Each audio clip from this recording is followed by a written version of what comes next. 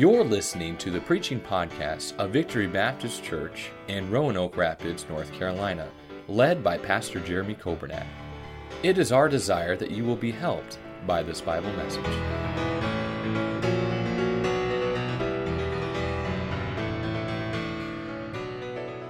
Luke chapter number 2, verse number 41. The Bible says, "Now his parents went to Jerusalem every year at the feast of the Passover. And when he was 12 years old, they went up to Jerusalem after the custom of the feast. And when they had fulfilled the days, as they returned, the child Jesus tarried behind in Jerusalem, and Joseph and his mother knew not of it. But they, supposing him to have been in the company, went a day's journey, and they sought him among their kinsfolk and acquaintance. And when they found him not, they turned back again to Jerusalem, seeking him. And it came to pass that after 3 days, they found him in the temple, sitting in the midst of the doctors, both hearing them and asking them questions. And all that heard him were astonished at his understanding and answers. And when they saw him, they were amazed. And his mother said unto him, Son, why hast thou thus dealt with us?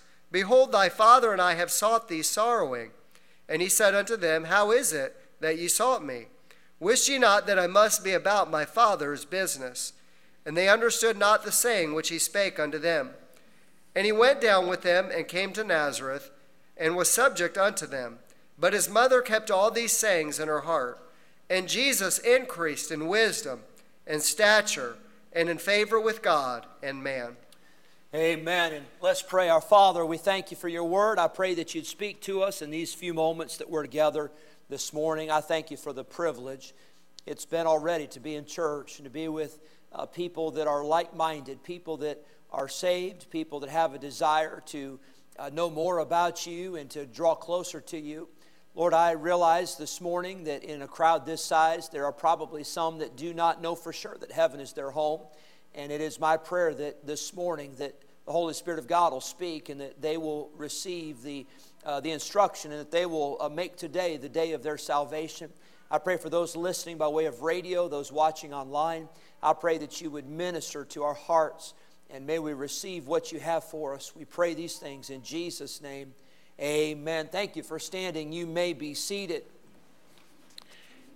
Luke chapter 2, we find an account that I'm gonna entitle this, Jesus in the Classroom. Interesting. He's in the classroom as a 12-year-old boy, but he is not just a student.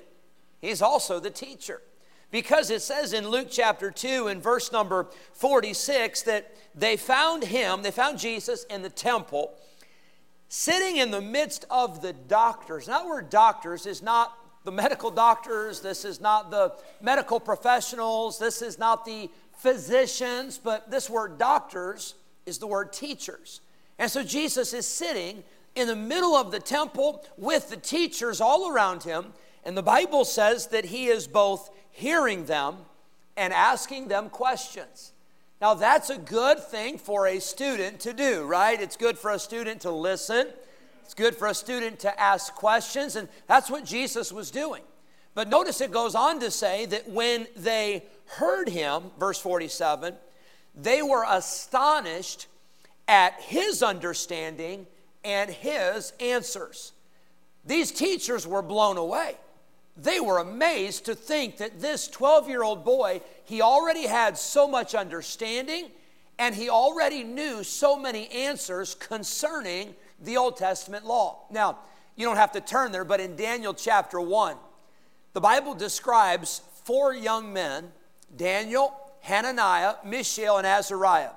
And the Bible describes in Daniel chapter 1 3 different times that these young men, they had wisdom, they had understanding, they were skilled in knowledge, and these things they had. Now, knowledge and understanding and wisdom come from 2 different places, 2 main places. Let me say this. Number 1, it comes from being taught. And I thank God for people that have taught me. Aren't you glad for people that have taught you in your life? But the Bible goes on to say that God is the one that blessed these men with wisdom and understanding. You know, as these students go back to school, some that are still in here, the fourth grade and up, and those that are in junior churches and those that are in other places, as our students go back to school, we need to pray that God would give them wisdom. We need to pray that God would open their understanding. We need to pray that the teachers would have the words to say to be able to instruct them. But we see in this passage, Luke 2, that Jesus Christ is in the classroom. He is the student. He is also the teacher. In John chapter 3, Nicodemus came to Jesus and he said, Rabbi, that is the master teacher. He said, we know that thou art a teacher sent from God. Then in Acts 13, the Bible says that there were in the church at Antioch certain prophets and teachers. Ephesians 4, the Bible says that God gives to the church apostles and prophets and evangelists and pastors and teachers. Teachers are so important. And I know this is back to school, and we're talking about teachers in the schoolroom, but I'm also talking about teachers in the Sunday school. I'm also talking about teachers in the home. I'm also talking about those of us as Christians who have a responsibility to teach the next generation. The Bible warns of false teachers and teachers having itching ears. Teachers that don't necessarily tell the truth, they just tell people what they want to hear. And may God help us to teach the truth. May God help us to tell the truth. Here in Luke chapter 2, we see that Jesus ends up in the classroom. You could say the Sunday school classroom because it was in the temple. But needless to say, he was in the midst of the teachers, both hearing them and asking them questions. I want you to see in this passage, number one, there was a trip that had to be planned. The Bible says in verse number 41, now his parents went to Jerusalem every year at the feast of the Passover. It says in verse number 43, when they had fulfilled the days, their trip came to an end, that they returned from Jerusalem and they left the child Jesus behind in Jerusalem. And Joseph and his mother knew not of it. Now, parents, I don't have to tell you what an awful feeling that is for a split second when you don't know where your child is. Teachers, I don't have to tell you what an awful feeling that is for a split second when you're thinking, where's Johnny? He was just here. But Mary and Joseph, they're traveling back from Jerusalem and they don't have Jesus. So they're on a trip. They had to plan a trip to get to Jerusalem. Can I tell you, a trip takes time. A trip takes planning.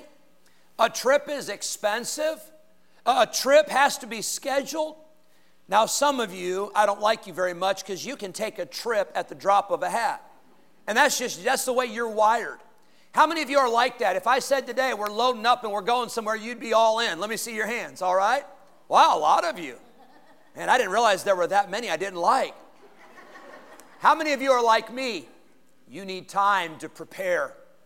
And not just physically and like preparing stuff, but you got to be in the right mindset. It's like you got to be thinking about this. I've got some family members and friends that if you said right after church, when the message is done in 2.5 hours, no, it won't be that long. But as soon as church is over, we're hopping in the car and we're going to drive 500 miles. I've got family members and friends that would love that. I would hate it. I say, I'm not ready. You say, well, you don't need to be ready. Yes, I do. My mind needs to be ready for this trip. A trip takes some time. And here, Mary and Joseph, they took a trip not just for sightseeing, not just for pleasure, but they took a trip because they wanted to get Jesus to the temple. They wanted to get Jesus to a place where he needed to be spiritually. They wanted to get Jesus to a place where he could sit under the teaching and he could learn. I'll say this, number one, there's a trip. There's going to be some cost involved. There's going to be some sacrifice involved. But may God help us to take our children to the place where they need to be spiritually. May God help us to set aside some time in our schedules to say, we're not just counting on the teachers to teach them about God, but we're taking some time at home to teach our children the Bible. We're not just having them pray in Sunday school, but we're having them pray in the home. May God help us to take that priority and put it back into our lives. Number one, there was a trip. Number two, I see there was timing. The Bible says that this feast of the Passover. It happened every year. And so they went at that specific time. Now here's the message I want to get to us this morning, and that is this. Did you know that our children, they need consistency? They need faithfulness. They need commitment. Now let's be honest. Sometimes we've got too many irons in the fire. Sometimes we're good at doing something for a while and then we fall off the wagon. Maybe it's a diet. Maybe it's an exercise program. And if you're like me, I do good for about 3 weeks. And then after that, I say, forget it. You know what I mean? I got better things to do. I got more important stuff to take care of. Friend, you may do that with work. You may do that with a hobby, but you cannot do that with your spiritual life.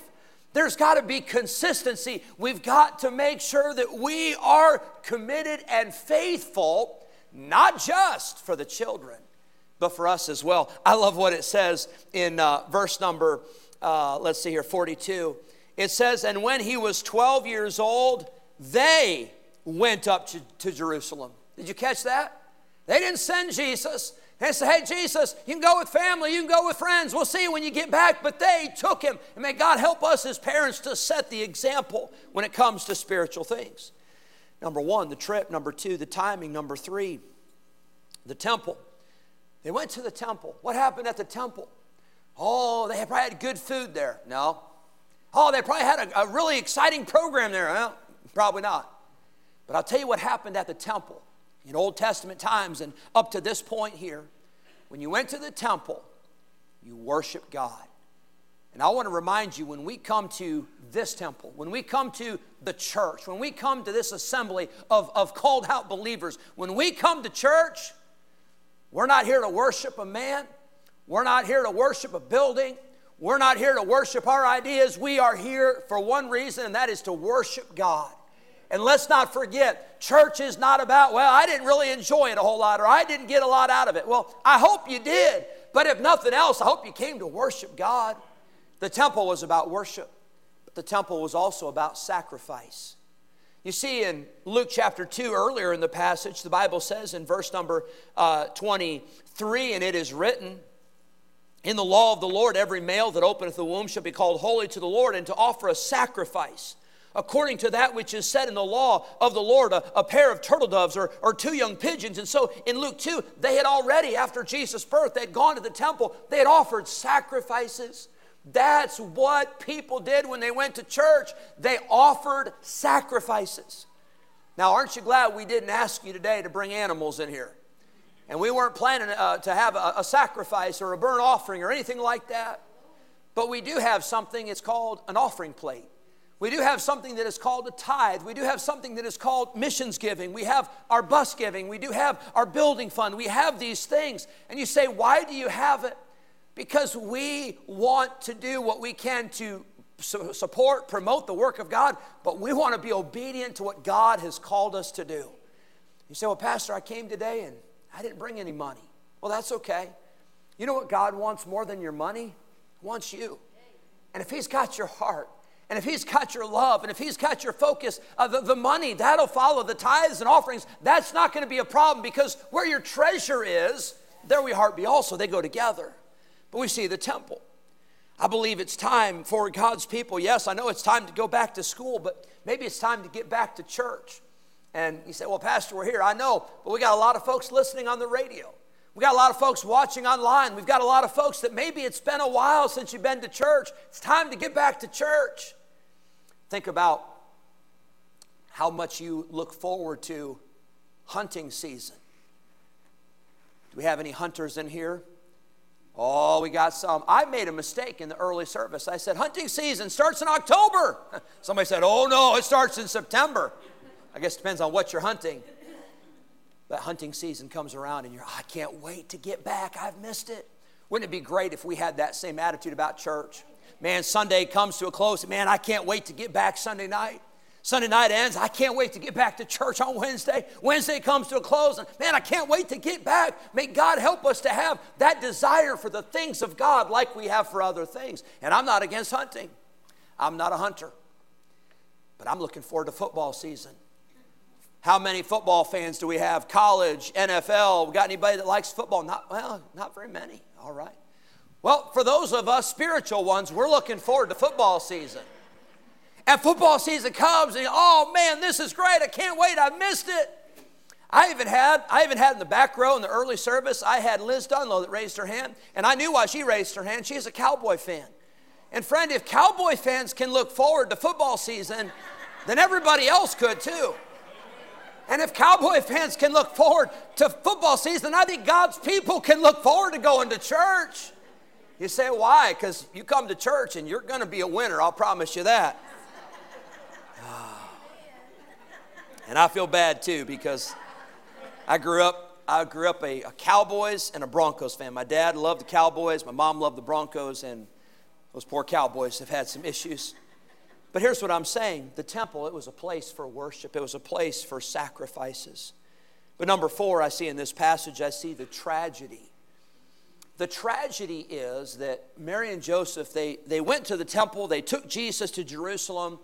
And then they started traveling back home. And the Bible says they went a day's journey. They were traveling for a whole day, and Jesus was not with them. And they didn't realize it. You see, usually the way that happens, it's not on purpose, but it's on accident. You just assume that Jesus is there. You just assume that everything's good.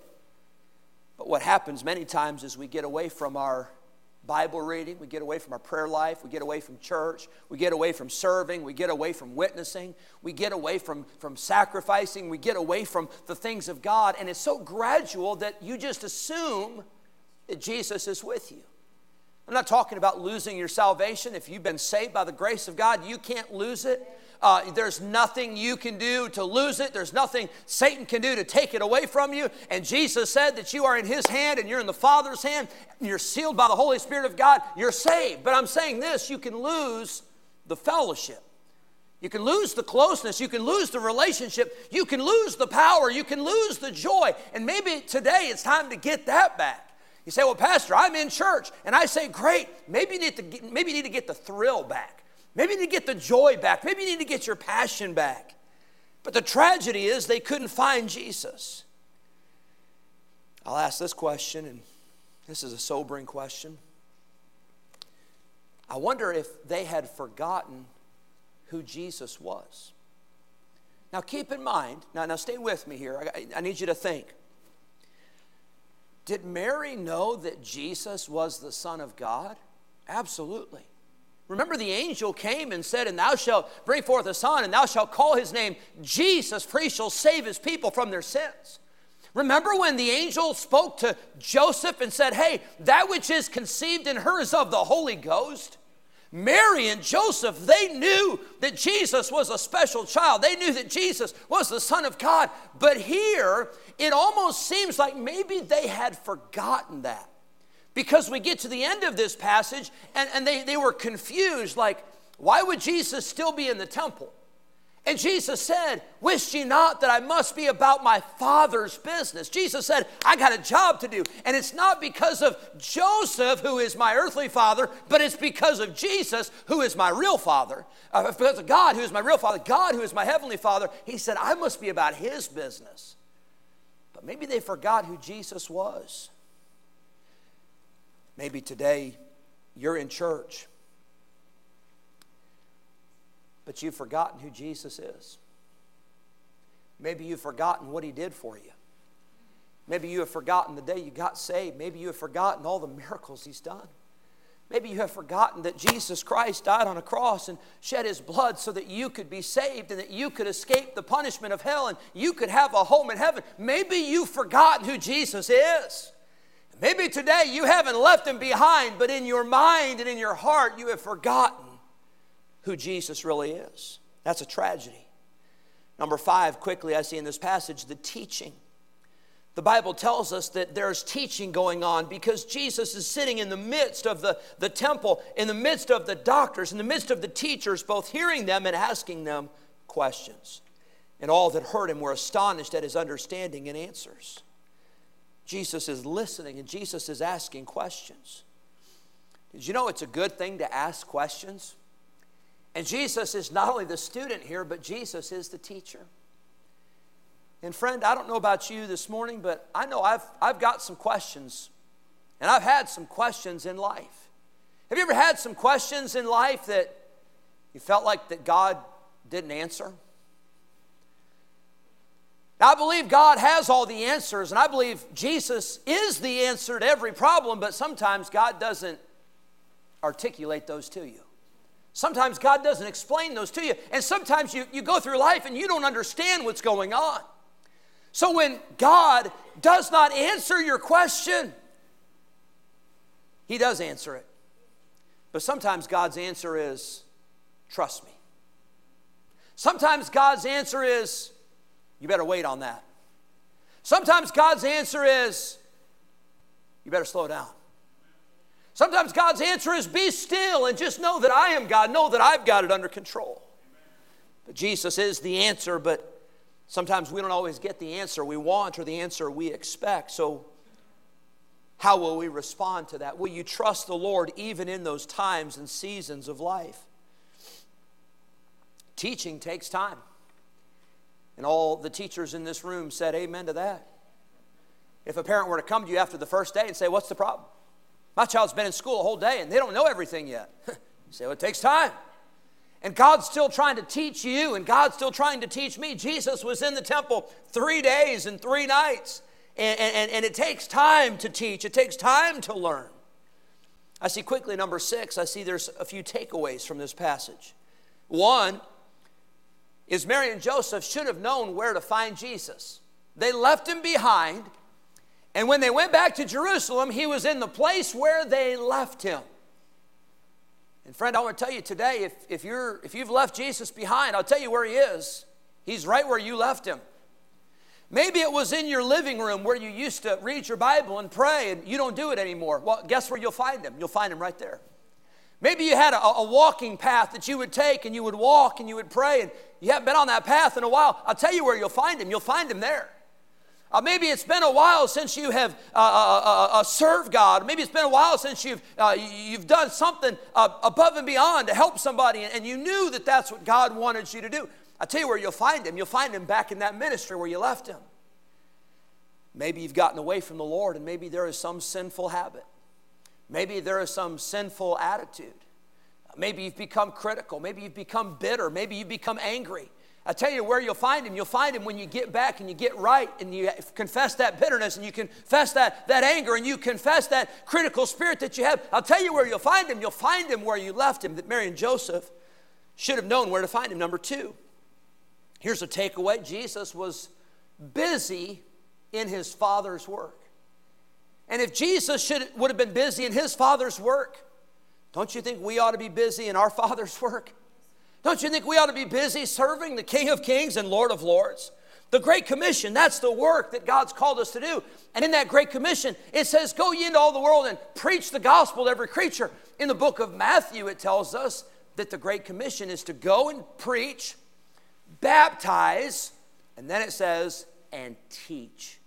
That's part of the Great Commission that God's given us, is to teach, and to teaching them to observe all things whatsoever I've commanded you. There's a mission we have to teach. The disciples in Acts chapter 5, they were daily in the temple, and they ceased not to teach and to preach Jesus Christ. That is our mission. We have a mission to seek first the kingdom of God and his righteousness. Sometimes we get so wrapped up in our mission. We're so wrapped up in our kingdom.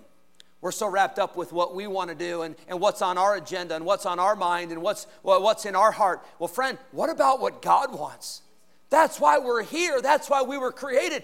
Revelation 4, to bring honor and glory and pleasure to him. That is the Father's business. And then another takeaway is I think that we ought to be in submission to those that are in authority in our lives. Notice with me, if you would, verse 51.